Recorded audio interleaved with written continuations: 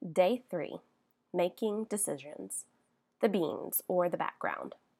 Abram, whose name changes to Abraham, was married to Sarai, who becomes Sarah.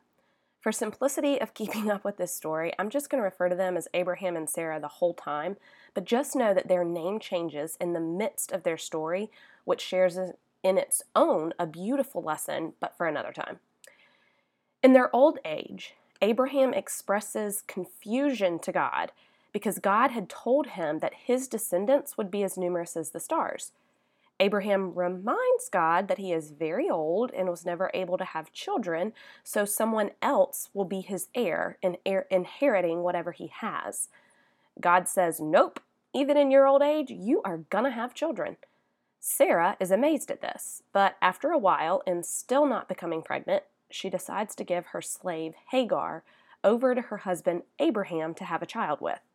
Ensuring family lines in a day with no fertility treatments available, this was actually a fairly common practice. So anyway, Hagar becomes pregnant with Abraham's son, and they name him Ishmael. But tension builds between Hagar and Sarah. Again, God speaks to Abraham through an angel who tells Abraham that Sarah will still bear him a child. And overhearing, Sarah laughs. Because she laughs, the angel says, "You should name your son Isaac." It means laughter. The verse, Genesis 17, verses 19 through 21. Then God said, "Yes, but your wife Sarah will bear you a son, and you will call him Isaac. I will establish my covenant with him as an everlasting covenant for his descendants after him.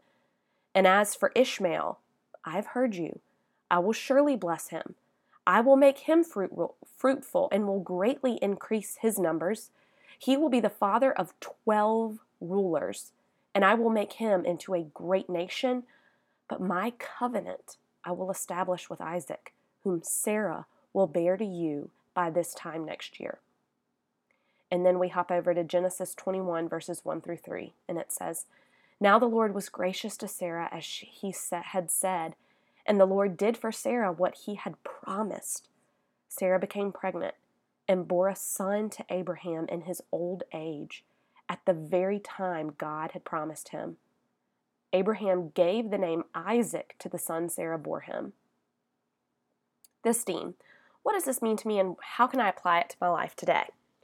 Reading through this full story of Abraham and Sarah, you can't help but think, come on, girlfriend, God specifically told you he was going to give you a baby. Why in the world did you act so impulsively and give your husband another woman to have a baby with? Or maybe that's just me. But we, have to remember, we read the story knowing the ending. We know that God does come through and bless Sarah with a baby boy as he promised her. So it's easy to wonder how she couldn't just be faithful, be patient. Wouldn't it be nice to read our full stories laid out as we can so easily read Sarah's story? We'd be able to stop worrying about all the little details because we would know how it all works out in the end.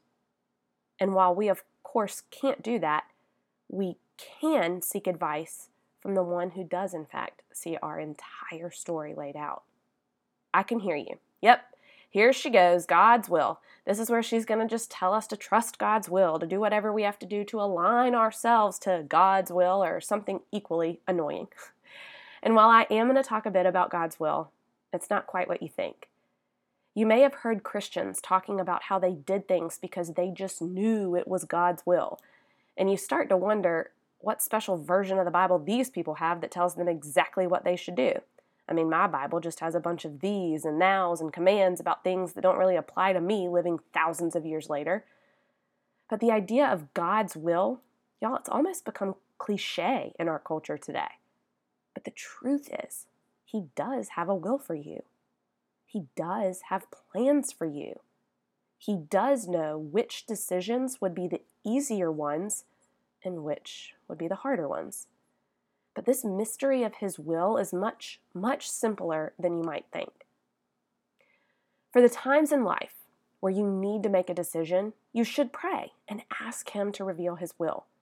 You should talk with those people you know and trust to see if they can shed any light on your situation and so that they can pray for you as you make a decision. You can read His Word or do other things like go to church, listen to podcasts, read devotionals, all of these things to try to hear or feel or sense what it is He's calling you to do. But y'all, then that's it. As frustrating as this answer is, we simply have to do the best with what we've got and then turn the rest over to Him to work out.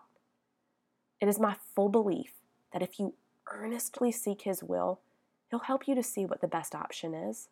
But also, just as He does for Ishmael and Hagar, the poor ones to suffer the consequences of Sarah's hasty decision, God will provide and take care of for you, even if you make the wrong decision.